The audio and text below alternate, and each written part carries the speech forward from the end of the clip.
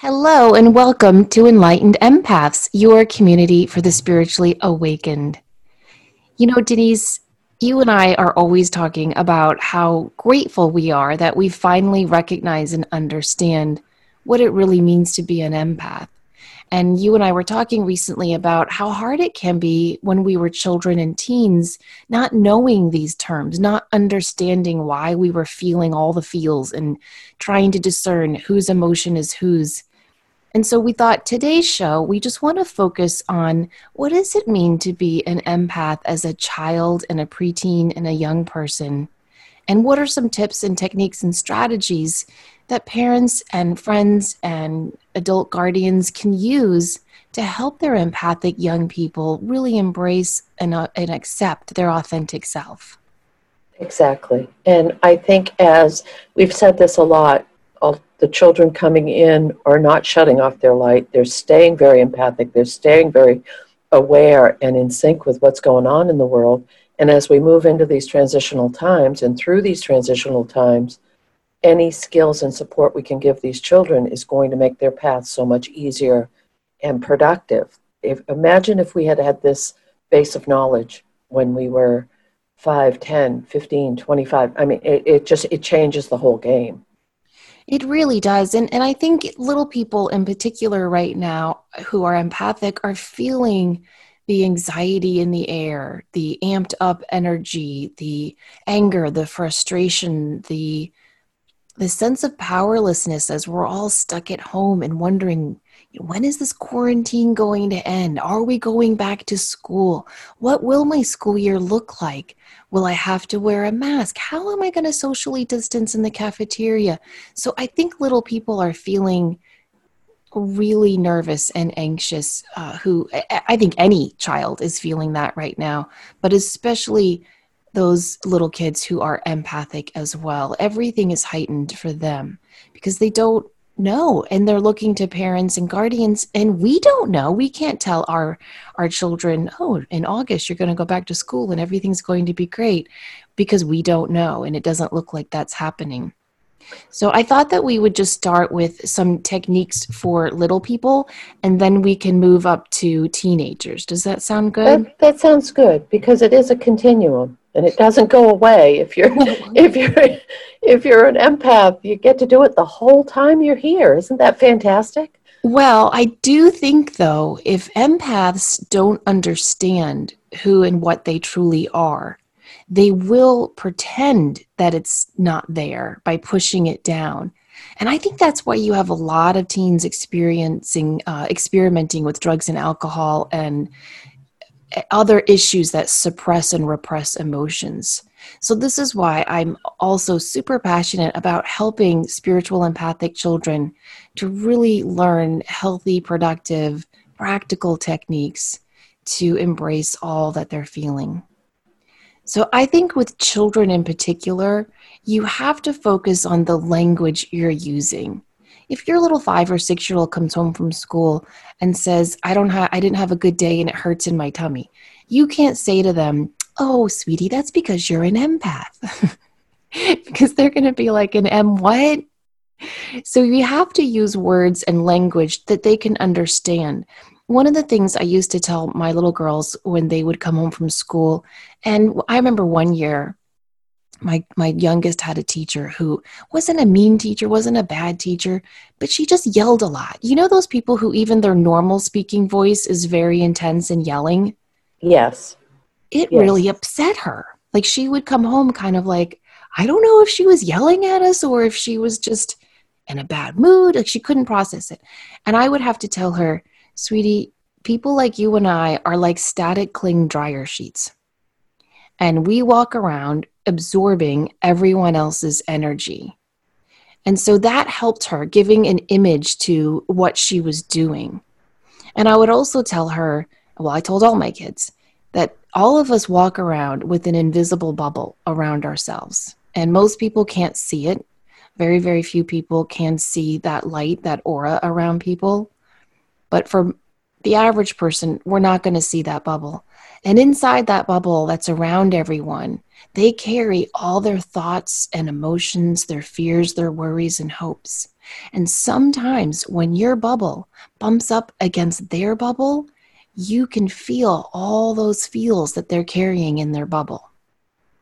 So do you know what I mean by switching language, like by using metaphors and stories and visual examples so that they'll start to understand exactly what's happening to them? But it also empowers them to not see this as a detriment to be sensitive. And it's giving them skills so that they can learn to acclimate and adjust to situations where they might be feeling very vulnerable or exposed, or if it's a toxic situation. I mean, that's a beautiful, beautiful way, because even we always are saying be more conscious of how you word things, how you put things out to the universe, to give children, any children, those skills so that they can be more conscious of what their environment is and their part in it is a beautiful, beautiful gift. I agree. And I always try to avoid questions like, what's wrong? Because just that question implies that something's wrong. So if your child is walking around feeling sad or angry or upset, when you say what's wrong, the first thing they think is something's wrong with me. Or instead of saying, why are you so sad today? Or why are you in such a bad mood? Maybe not make those guesstimates on exactly what's happening with your child. For me, I have always found that doing activities with them and then using that distraction of the activity to ask open-ended questions is much more helpful. So you can consider, playing Barbies or building Legos or just drawing or going for a walk and just saying, how do you feel today? Or if you had to use an emoji to describe your day, which one would you choose? Open-ended questions that don't imply any judgment or any label to help them learn to find the words to express how they are feeling, I think is going to be really helpful. Well, and I think it also lets them know that they're protected and they're supported and that we do understand. And even to this day, I'll say to my sons, it's just if I have a weird feeling or whatever, I'll just pop a text, doing okay, or are you okay? And that's kind of our code language. It always has been.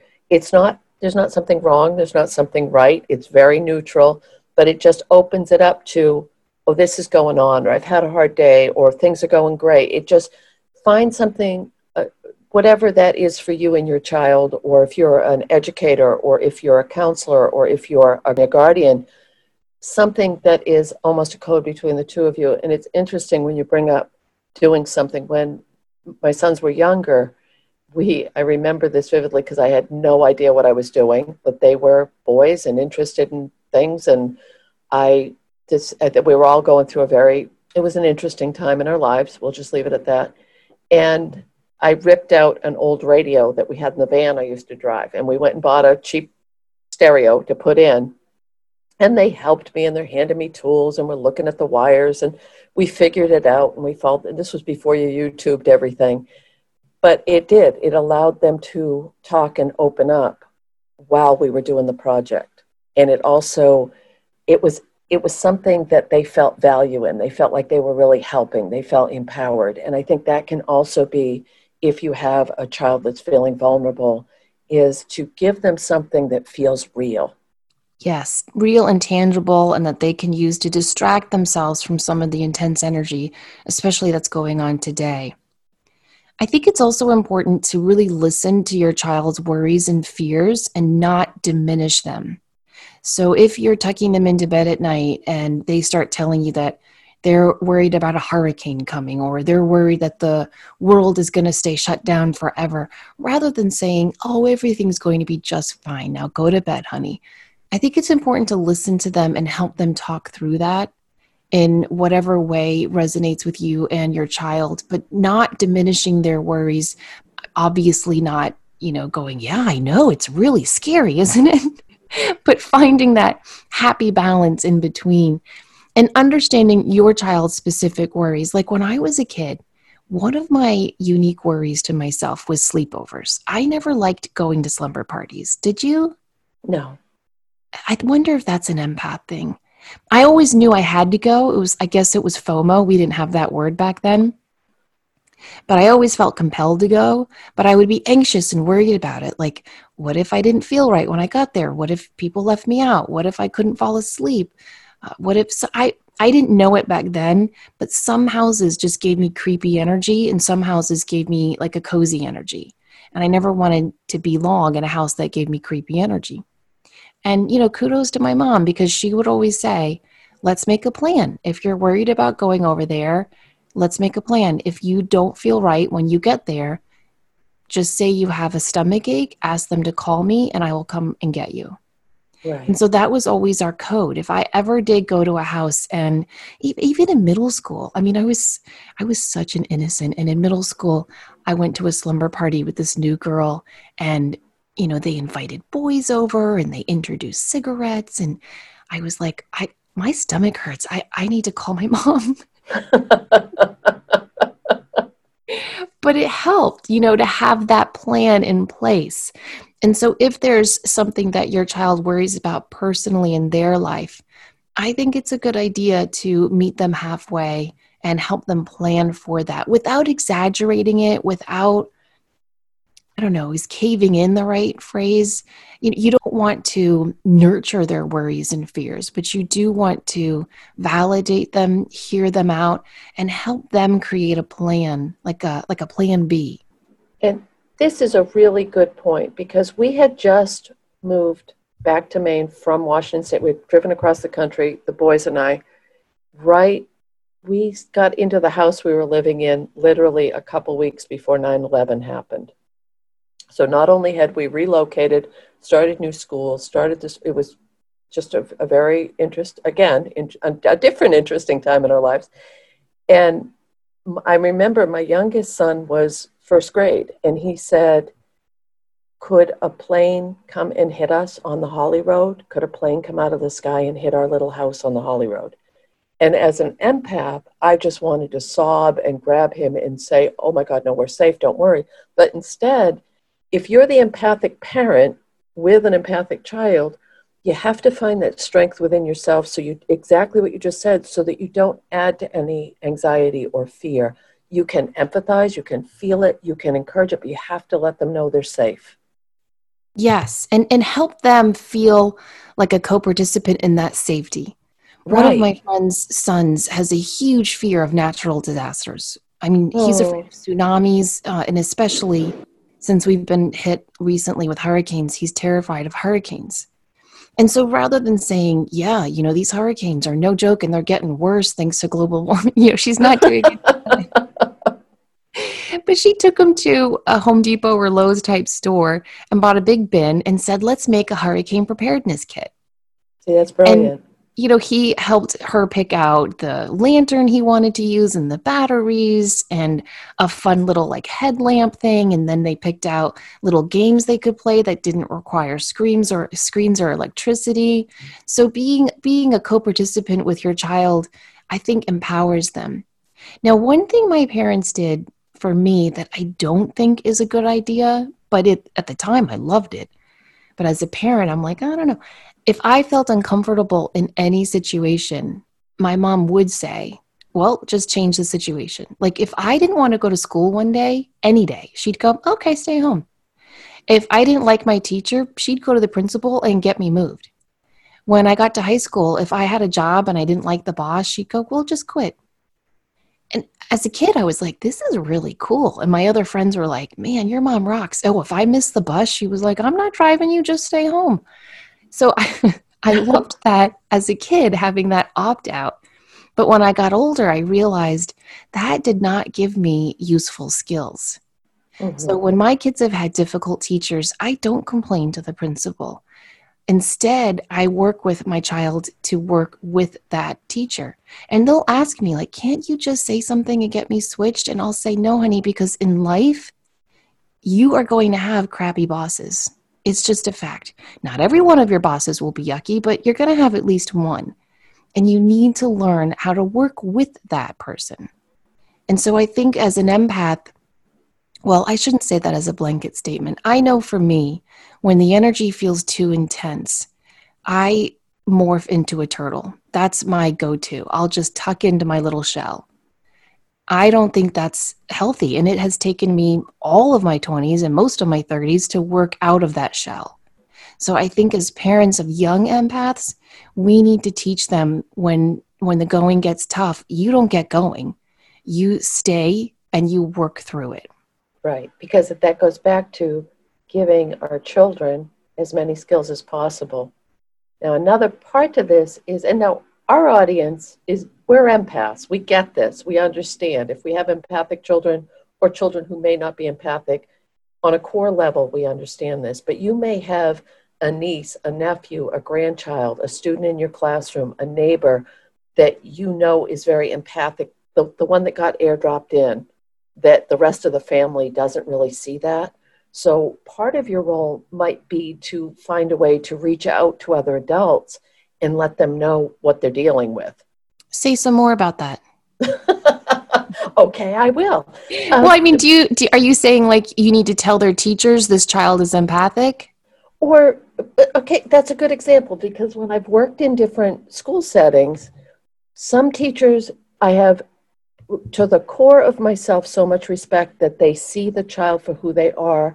They know not to make the shy child stand up in the middle of the room and say, okay, now don't be shy, just speak up, or to make jokes, or look at how she blushes. And I've seen this happen. So maybe as another professional, finding a way to work that into a conversation. And see, that you get into that fine line of not wanting to confront people, but wanting to make sure these kids are taken care of. Yeah. Yeah. And I do think it's important to help other people around your little empath understand. I don't like that word shy. It has so many connotations. And so I think using different words to explain your child, even sensitive, can have negative connotations in our society. But not so that it becomes an excuse. Yes. Not so that it becomes, oh, well, she can't because blah, blah, blah, or he can't because this. No. This is about people realizing they may have to approach this child in a different manner. Okay, a better example might be some people of a certain generation may not really understand this whole empathic or sensitive, or that children are gender dysmorphic, or whatever it might be. They might just think they're being fill in the blank. So finding a way to relate that to maybe an older relative or an older neighbor, so that, again, I keep coming back to this word of empowering these kids to realize they're okay. It's okay that you're sensitive and you feel things. It's okay that, and find a way so that that child realizes this isn't a bad thing. So one of the things that happened with my son, who really doesn't see himself as highly sensitive, but was very, very, very sensitive when he was younger, we had moved, and he had said, well, this kid wasn't nice to him on the bus. And I said, well, you know what, we would joke, say, shields up. And then I said, but when you give him something to work with, when you show a reaction, when you show how much it's hurting you, they're not going to stop. You have to show that it's not hurting you. And that sounds barbaric, but it really isn't, because it's teaching these kids to protect themselves energetically from people who may not be kind. It's not taking away from their kindness, but there are bullies, there are mean people, there are people who are not going to be kind. And I think that's just as much of a disservice to these little kids, is not to teach them that everyone isn't going to understand how sensitive you are. Or be nice about it. Right. But I think, fingers crossed and everything else, that we're stepping away from that mentality. And that's part of the transition that we're in right now. I agree. One thing I think that is crucial for little empaths is creating routines. And I know some parents resist that, and I know other parents are having a really hard time with that right now during this quarantine time. We have to reschedule and rework everything that we're used to. But empaths in particular, who are sensitive and on so much of the time, they feel comforted by a routine. Now, I don't mean it has to be rigid and strict where 8 a.m. we're at the table and 8:30 we're washing our hands and 9 o'clock. I don't mean that. But just having something that they know every morning we do this, at least once a day we do this, and the bedtime routine happens this way. Having that sameness is very, very soothing and comforting to an empath. And it can be little things. Like one of the routines I always did with my kids when they were little, in the morning, I would have them imagine getting into Cinderella's carriage and sealing the door of the carriage with their finger. And I would say, see that carriage glowing with light, so that I was teaching them how to put a bubble of light around themselves. Mm-hmm. If you have little boys or little girls who are into Star Wars, you can get the little lightsaber toy and do that around them, and really visualize the bubble of light protection around them and say, may the force be with you. But having some type of routine in the morning where you are getting them into the habit of protecting and shielding their energy can not only be fun, but seriously helpful, and it works.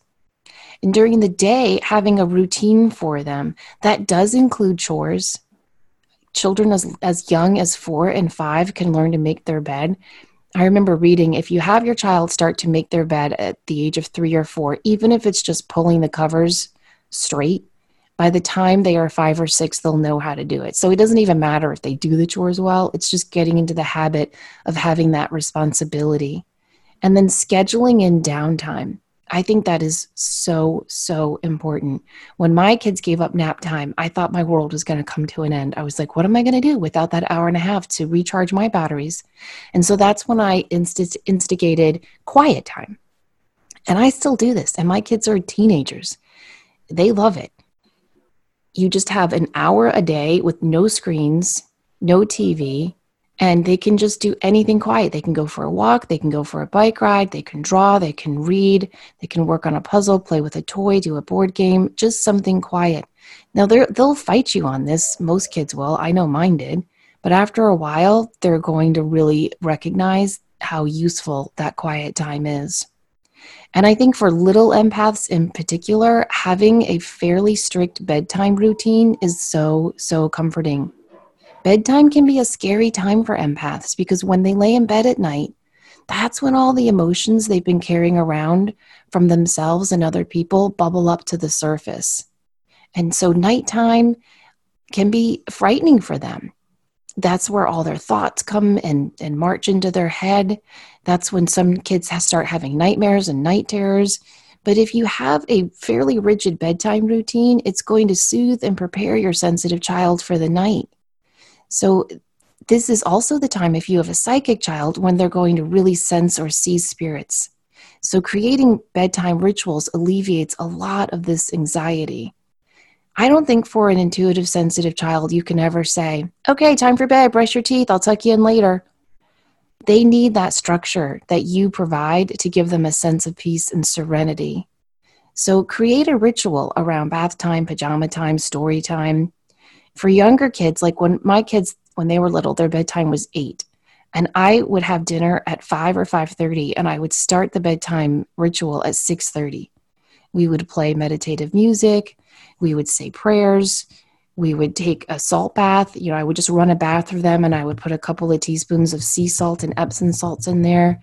Make sure your child's, not allergic to that before doing it. But we would have a very soothing bath. They'd have their little toys in there. And then we would read a story.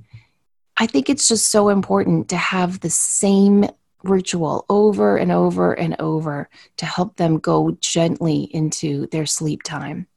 Those are all excellent things, and all children flourish with structure because it gives them security and stability, and not. And again, I agree with you entirely. Not with rigidity, but with they know what's coming next. And a lot of times with empathic children, knowing that, like those pre-teaching moments, we're going to leave in 10 minutes, so make sure you have 10 more minutes to play with your toys, and then we're going to leave. There is a sense of security with that. And I think that's what we're trying to do, is protect them, but also give them the skills that they need. And, another thing I'd like to add with the importance of, and you and I can both testify to this, the impact of harshness, of screaming, of manipulation, of any type of verbal, physical, emotional assault. And assault is such a strong word, but when you think about, we've developed ways to navigate this world as empaths based on our experiences, based on what we've learned. These little folks don't even have that yet.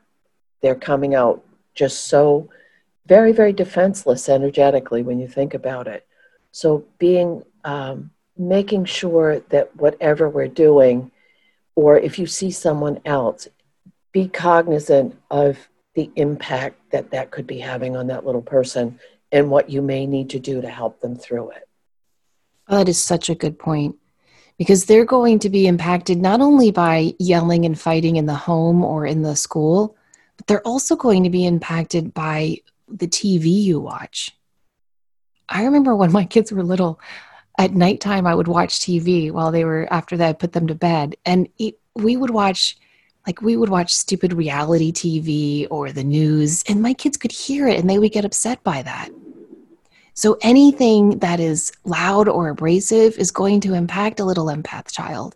And so you have to be really aware of that. Even the cartoons I would watch with my kids, we had to watch the quiet, gentle ones like Little Bear or Franklin. The loud ones, they just couldn't, they didn't like them.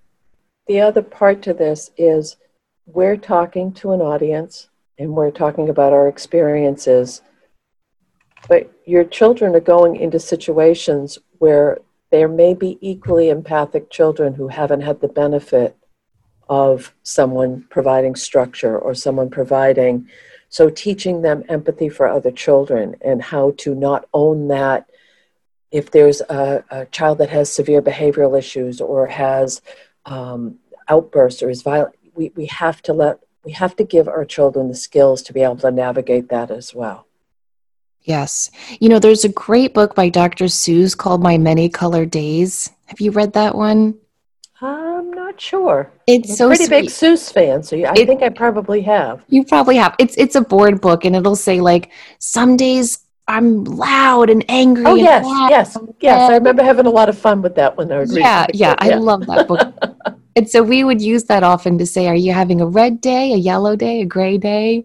And so I think using books like that can be super helpful.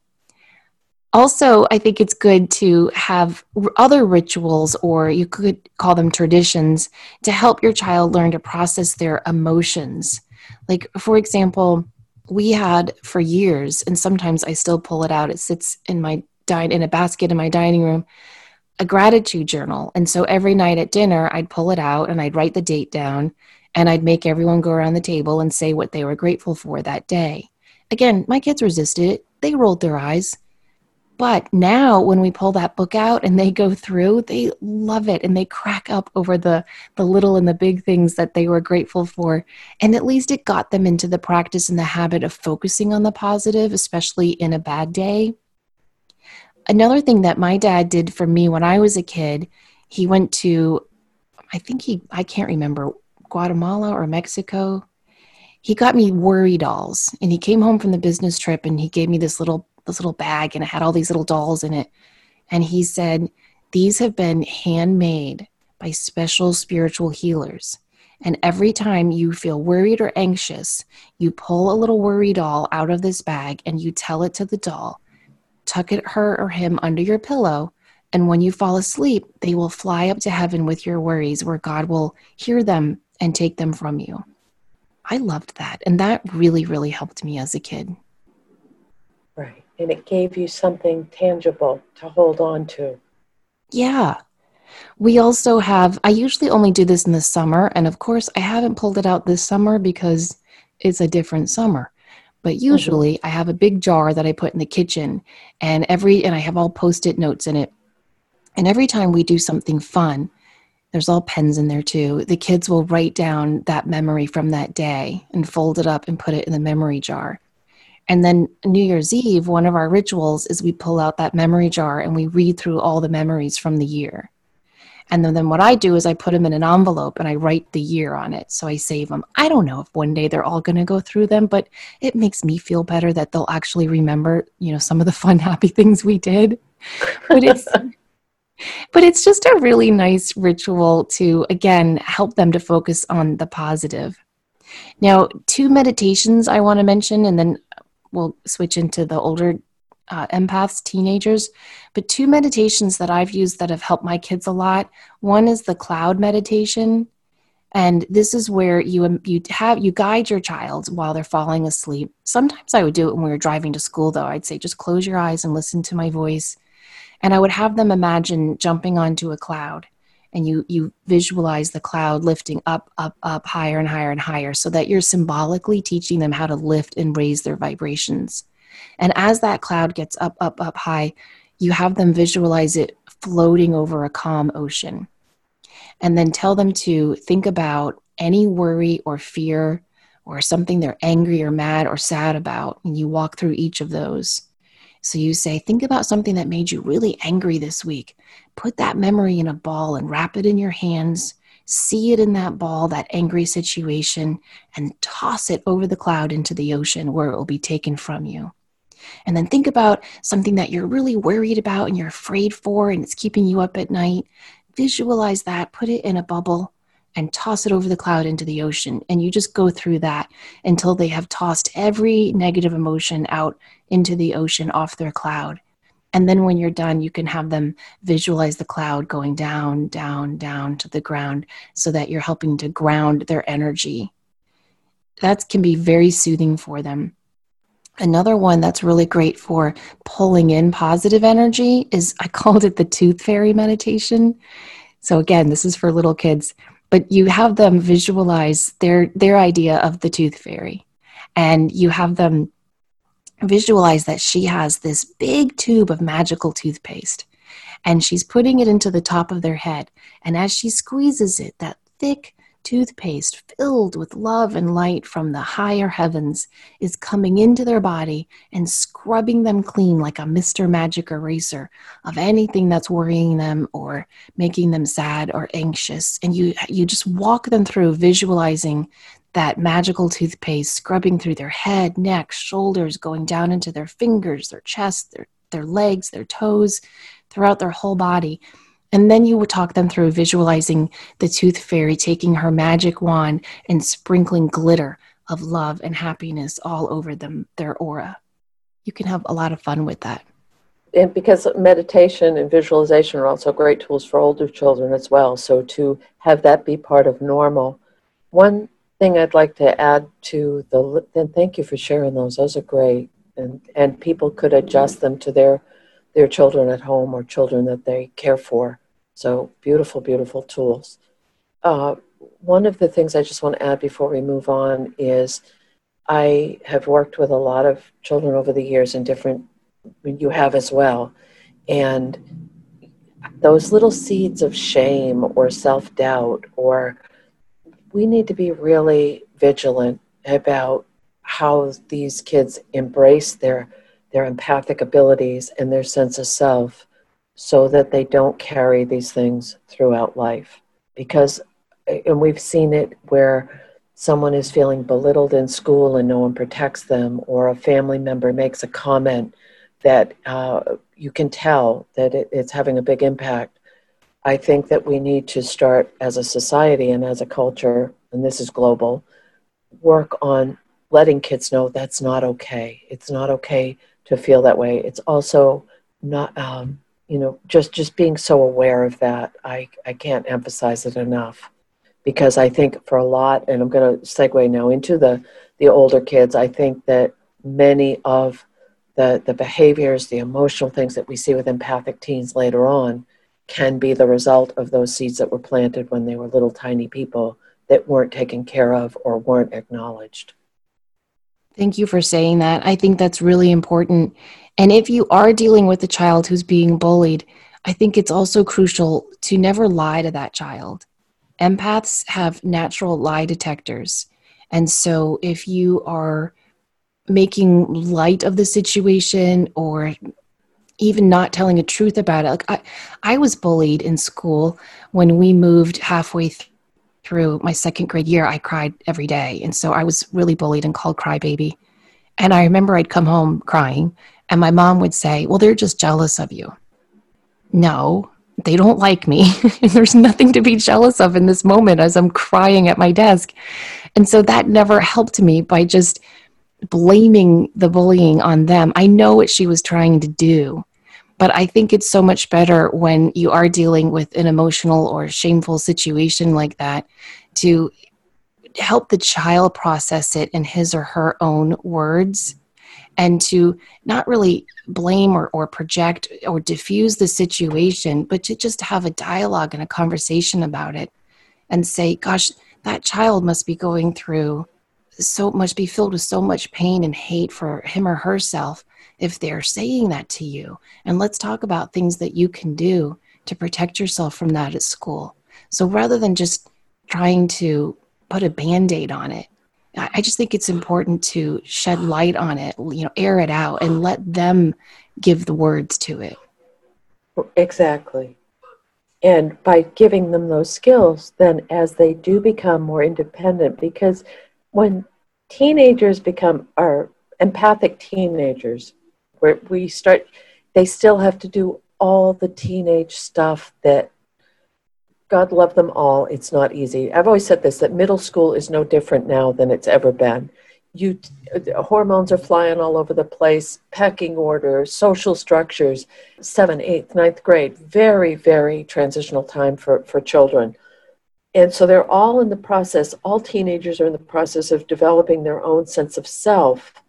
And it's so important that if your child is really sensitive, because what's popping into my head, and I don't know why, is when, around those years there may be, do I fit in? Am I wearing the right clothes?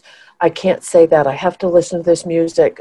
They're very, this isn't the word, but it's so concerned about how will other people view me or see me. I don't want to be different.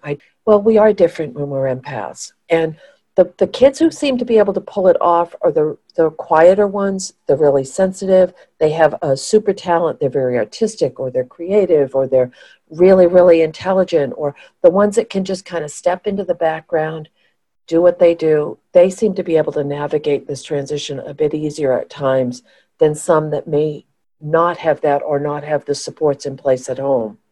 But one way for all of us is to watch how these teenagers act and interact with other people, but also how other people act and interact with them. So how do people perceive, because kids at home, our children, if we have an empath, they're safe. They're going to act silly. They might be very vocal. They might be fun and gregarious. And then you talk to someone in a public setting and they'll say, why doesn't she ever speak up? Why doesn't he ever speak his truth? Because they're safe at home, but then they can't transfer those skills into a more public situation. Do you agree with that? I do. And I can't stand it when teachers make a big deal of that. I remember when my oldest was in kindergarten, we were at a pizza restaurant with those big booths, and she was talking a mile a minute because that's what she always did at home, just like you said. And about 10 minutes in, this teacher peeks over the booth and she says, "Is that Olivia?" And we were like, "Oh, hi, Mrs. So-and-so." And she went on and on and on. "I've never heard you say more than 5 words in class. Look at you go." And it just embarrassed my child. And I was like, please stop talking like this. And so I do think it's really important to let your child know being shy is not a bad thing. You want to be quiet? That's fine. Be quiet. You want to talk a mile a minute at home? Great. Just accepting them for who they are and making that a positive. And I think it's also important and crucial to have your child overhear you talking about them in a positive way. So I don't mean like if you have a friend over and you say, "Johnny, come on out and show them your A's on your report card." I don't mean that. I mean, if you are walking and you bump into a neighbor and your kid's on the bike behind you, overhear them saying, "Gosh, my child just did the nicest thing for a classmate and I just have to share it." I just think letting them hear you tell positive stories about them, I don't mean braggy stories, I just mean positive stories, is so great to boost their self-esteem. The other thing is, and this is interesting, and most people don't think about this, as empaths, a lot of times people will come and dump their pocket on us. They'll tell us all their stories. We'll leave depleted. This can happen a lot for teenage empaths. Their friends will all dump their buckets and tell their stories and everything else. And then your child or this empathic child is feeling drained. And it's the same exact thing we feel, except without the skills we've developed over the years. This is going to sound weird, but I think we have to normalize this so that it doesn't become so woo-woo that kids don't feel comfortable applying it. Because it's great. If they grow up in a house where there's crystals and prayers and meditation, and actually meditation is one of the best things you can do for a teenage empath, is to teach them meditation. And when you're talking about implementing quiet time, that's also, if you think about it, it's a form of meditation. Because meditation will help them to slow down, become more aware of their emotions, to work and regulate their own behaviors. And they may need, be able to teach them little mini meditations they can go throughout the day when they're starting to feel really stressed out, or if they need to reset, or if they get too overwhelmed.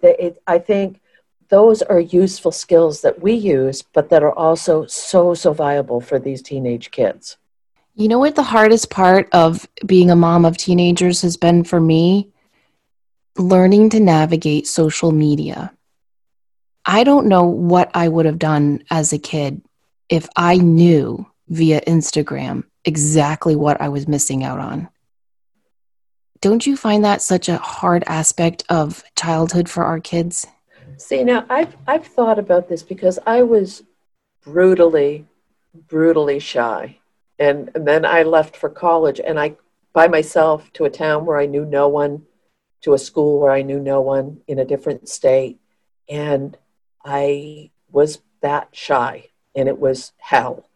And I remember, I've thought about this so much, about social media, how in school, how stressful, how debilitating, not for what I might have been missing out on or not being a part of, but, oh my God, are they going to humiliate me? Are they going to do something that's going to take me out of the shadows?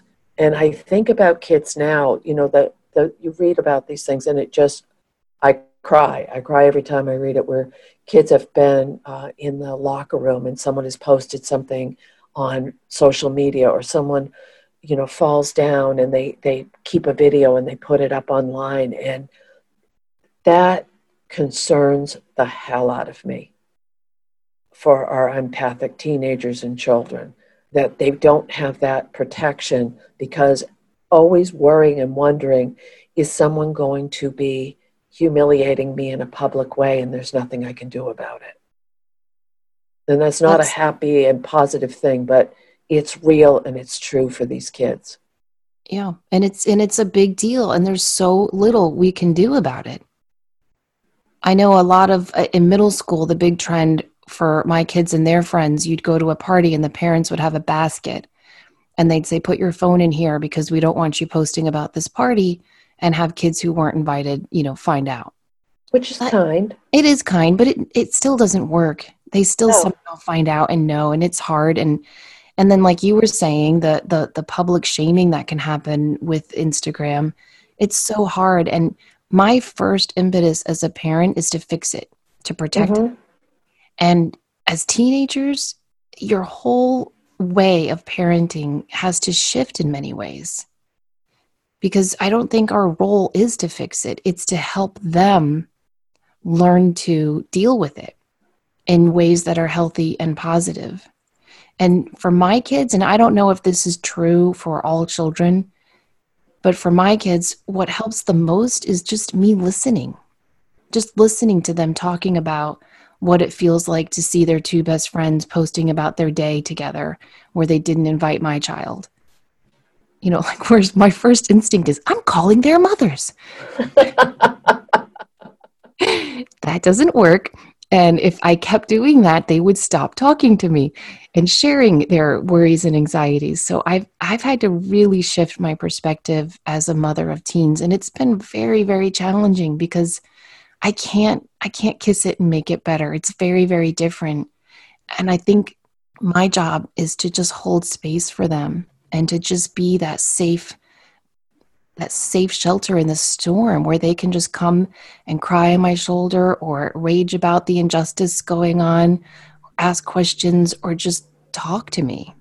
Exactly. And giving these simple skills of they don't have to tell anyone they're putting themselves in a bubble or that they have taproots coming out of their feet so that they can feel grounded and safe and strong, but giving them those skills and making them even normal in your house so that they can use them outside of the home environment can be huge. Teaching teenage kids that it's okay to say no, the power of saying no, how to protect their downtime, to know their limits. That if they're overwhelmed in a big group, they probably don't want to sign up for an activity where that's going to be their whole day in this huge group of people. Helping them to draw lines, helping them to regulate their social media, to have more balance in their lives. But truly, what a gift to be able to say, no, that doesn't work for me, or no, I'm not able to do that. And I used to say to my sons, I said, just blame me. I don't care. Say my mother won't let me. I don't mind being the B word. And sometimes they'd use it and sometimes they wouldn't, but it gave them control over the situation. I do that all the time too. Well, I I say, think it make gives me the them bad an person. out. Yeah. Yeah. And everyone loves to complain about their parents. So, make me the big B and everyone's happy. And one of the things that, they say to teach your kids to choose their friends wisely. And that's important. We say that for each other. Be careful who you're around. You're going to absorb their energy. All of those things. We also know teenagers are going to be with who they want to be with no matter what we say. They are going to find those people that we are seeing red flags on an aircraft carrier, and they're just saying, well, that's my friend, and we do things, because a lot of times they can either be invisible or they can mimic some of the behaviors that they're seeing. And this goes into what you said about self-medicating, I think, or partying or choosing drugs and alcohol or whatever it might be, because it lowers their inhibitions. They get to feel like they're hanging out with people in a normal way. And I'm using that word lightly because maybe what is seen as popular or fun or what other kids do. That's huge. That's huge. But I think for a lot of, and I've talked to a lot of students, I've talked to a lot of young adults, it deadens that always feeling everything so intensely. And that's huge, that we're in a society or in situations where people feel the need. And I know adults, empaths, who do the same thing. They'll just say, it's too much. I need to numb it out a little bit. And that's a big concern. That's a huge concern, but it's also real. It's a real concern. And I think a lot of teenagers are medicated on purpose. I mean, a lot of them are taking anti-anxieties or antidepressants. And so to switch from that to something, illegal isn't as big of a leap as it might have been for us when we were growing up.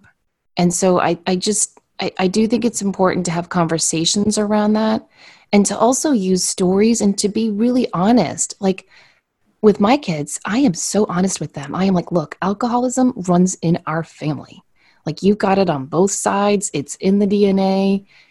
I'm not saying you can't touch that stuff when you turn 21, but right now it is illegal. You're not going to break the law. And you need to understand that we have a genetic propensity for this. And so I think, and I've also used stories like, Denise, you're like me. I'm not a drinker. I'll drink a glass of wine if I go out socially, but I don't have liquor or wine or beer in the home. And I think my kids have gone to social situations with adults and they've seen them get silly and we'll come home and talk about it. And I'll say, look, middle school never ends. Like so many adults need that lowering of inhibition. And I think we should be so grateful that we don't rely on that. So I just think having open conversations about that and talking to them truthfully and honestly about where that road ends, I think is really, really important. And I did have those years in my life where I partied a lot, but I didn't continue it through all these years, but it made it easier to feel more like I could socially adapt. I don't judge anyone who's making that choice. but I also completely understand where they're coming from. But and similar to what you said, I had a similar conversation with my sons growing up, and I said, it's not a matter of if you choose this, when you choose, if to drink or to try anything, if it feels too good, that's your red flag. That is your, for alcoholism or substance abuse or anything that may be a genetic propensity in your family, giving the kids the wherewithal to know, I think that's huge. That is such a huge thing to be aware of. I do too. Okay. Now, I don't think teenagers are going to meditate on their own. I'm sure there are teenagers out there who are meditating on their own because there are so many advanced souls coming to the earth right now. But most teens I know are like, no, I'm not going to sit in silence. And so I think we have to model that with them and for them if we want them to use these protection spiritual techniques to help them ground and engage in safer, healthier ways. And so you can do that through active meditation with them, or you could do yoga with them, or you could just go on YouTube and watch a Qigong video and go through the motions with them. Another thing I do, there are so many occasions in a year where my poor kids have to think about what they're going to buy me. I mean, there's Christmas and my birthday and Mother's Day, and it's ridiculous. And I always tell them, I don't need anything. You're not going to spend your money on, a candle. Don't worry about it. I always come up with activities that I make them do with me. Mm-hmm. So, for a birthday or a Mother's Day, rather than saying, yeah, I'd love that candle, I'll say, what I really want for my birthday is for all of us to just do this chakra yoga exercise that I found on YouTube. Oh. And then they can't say no because, it's my birthday. And at least it exposes them. And then, of the three of my kids, one of them is going to go, that's really cool. I'd like to try that again. And so you can use, well, that kind of sounds manipulative, doesn't it, Denise? No, you can use because it's valuing time as a family and activity and building that bond rather than stuff. Not that there's anything wrong with stuff. Right. And I think they don't, Steve Jobs has this wonderful quote that I'm going to butcher, but he says something like, people don't know what they want until you show them. And I think the same can be true for teenagers. Like one of my kids is a really, really good writer. And since she hit high school, she hasn't been writing. You know how it is when you're in high school, you're just busy with your friends and work. And so for Mother's Day, she said, Mom, what do you want for Mother's Day? And I said, I want a short story. I don't care what it's about. Don't make it about me. Whatever you want to write about, you write about. And that will be my Mother's Day gift. And so she did. She wrote this super cool story about time travel. And there's 7 portals in the world. And this girl has to find the key to the 7 portals. Anyway, so for my birthday, she wrote part 2. And now I found her yesterday morning in her room typing away on part 3. Oh, I know. I don't think she would have done that if I hadn't have said, this is what I want for Mother's Day. So I think identifying your child's passion and encouraging them to pursue that in whatever way that works for them. I think that's kind of our job as parents, is to guide them to choose healthy outlets. That's beautiful, beautiful. And I just want to share that if you're in a public situation, so I'm going to use the last job I had in public education, I had a lot of kids coming and going. And every once in a while, there would be kids who would just kind of drift in and they'd hang out and they'd want to be a part of it. And I had this one young man years ago, and he came in and he said, I just love coming in here because I just feel like I'm okay. And he was very empathic, very bright kid, but they'll find you. So letting them know that you see them, that you see that they're sensitive, that you understand is a beautiful gift. Now, I did a Google looking for resources, and there is a book, and I'm going to read the blurb. It's called Diary of a Teenage Empath, The Awakening. And the woman's name, I have not read the book, but I'm going to read the little blurb. Jeanette Folan, Folan. So if you Google Diary of a Teenage Empath, this is going to pop up in a lot of places. And here's the little blurb about what the book is about. 15-year-old Jenny knows she isn't normal. She can't tolerate being in a crowd, being touched, being near certain people, or sometimes just being. Then she meets a group of friends and their fearless leader, Nathan. She learns that, like them, she is an empath, someone who is highly sensitive to the emotions and energy of the people and environment around her. Suddenly, Jenny's world becomes a mystical adventure of power, fear, tragedy, family secrets, and maybe even love. Woven into this fictional drama is information and real-life exercises for empaths to learn how to develop and control their power. A supplemental workbook, Energy Skills for Highly Sensitive People and Empathic Teens, is also available. So that may be something you want to explore or check out for your child or for yourself. They say the age range is 13 and older, so I'm sure there are some topics you wouldn't want to share with little tiny people, but it may be a way to open that door for your teenage child to realize that they're not alone in this. Yeah, I think that's a great suggestion.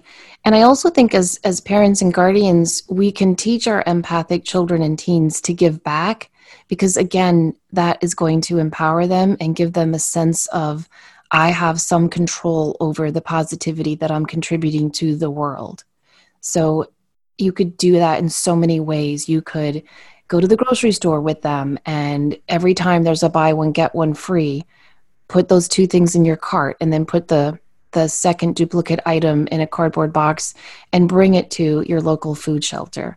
If you have a creative child who sews, you could have them sew masks to donate, or you could have them sew blankets for the pet shelters.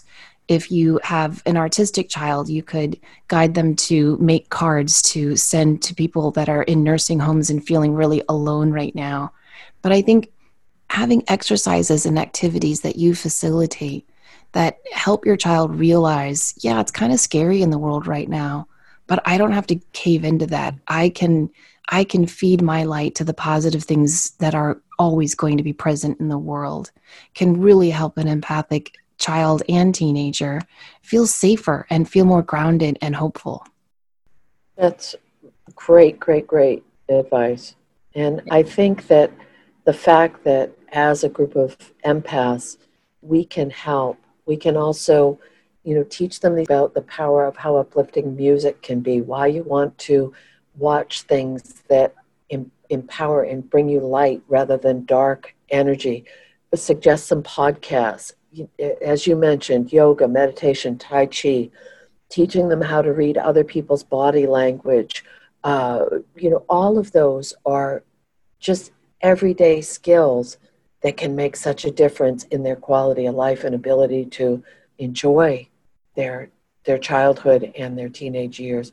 And also, I wanted to add one more last thing about that is sometimes we forget that once people leave that structure of high school, home, security, stability, and they transition into college or going away into the military or going into the work environment, that can be a really, really difficult time for young adults because their structures have been shifted. So giving them the skills prior to that and still staying connected and involved during those transitional periods, even if they're pushing you away, just keep that lifeline available for them. That is so important. And I think as you're keeping that lifeline open to them, having those points of connection are really important too, because as your children evolve and grow into adults, it can feel, at least for me as a parent, a little scary. Like, I don't even know I know their friends, but I don't know their families like I did when they were in elementary school. Like when you would plan play dates and you'd be friends with the mom too, or it's so different now. And so they have their own worlds, their own lives. And so for me, it's been really important to have little, even small points of connection. Like I make sure that there's at least 2 TV shows that we watch together. I always have a common book that we're reading. Like right now we're going through Libba Bray's young adult series, which is really, really good. And I think it's important to have those common ground points where you two are just sharing experiences that are connected and that are uniting you all. Beautiful. Well, I will post on our Facebook page that book you mentioned. And there's also a couple of great series for little children as well. Lisa Steinert has a wonderful series, Crystals for Kids, Chakras for Kids, Auras for Kids. And so I'll post her name and a couple of others so that people have resources. But if you guys have resources or tips that we haven't touched upon, because God knows we haven't touched upon everything in this little hour, please feel free to share it with us. You can always email us, enlightenedempaths@gmail.com, or you can message us on Facebook at Enlightened Empaths. We hope that you enjoyed this show, and we hope that you have a wonderful, happy, full week. Don't forget, as always, to show up, do great work, and share your light. Take care.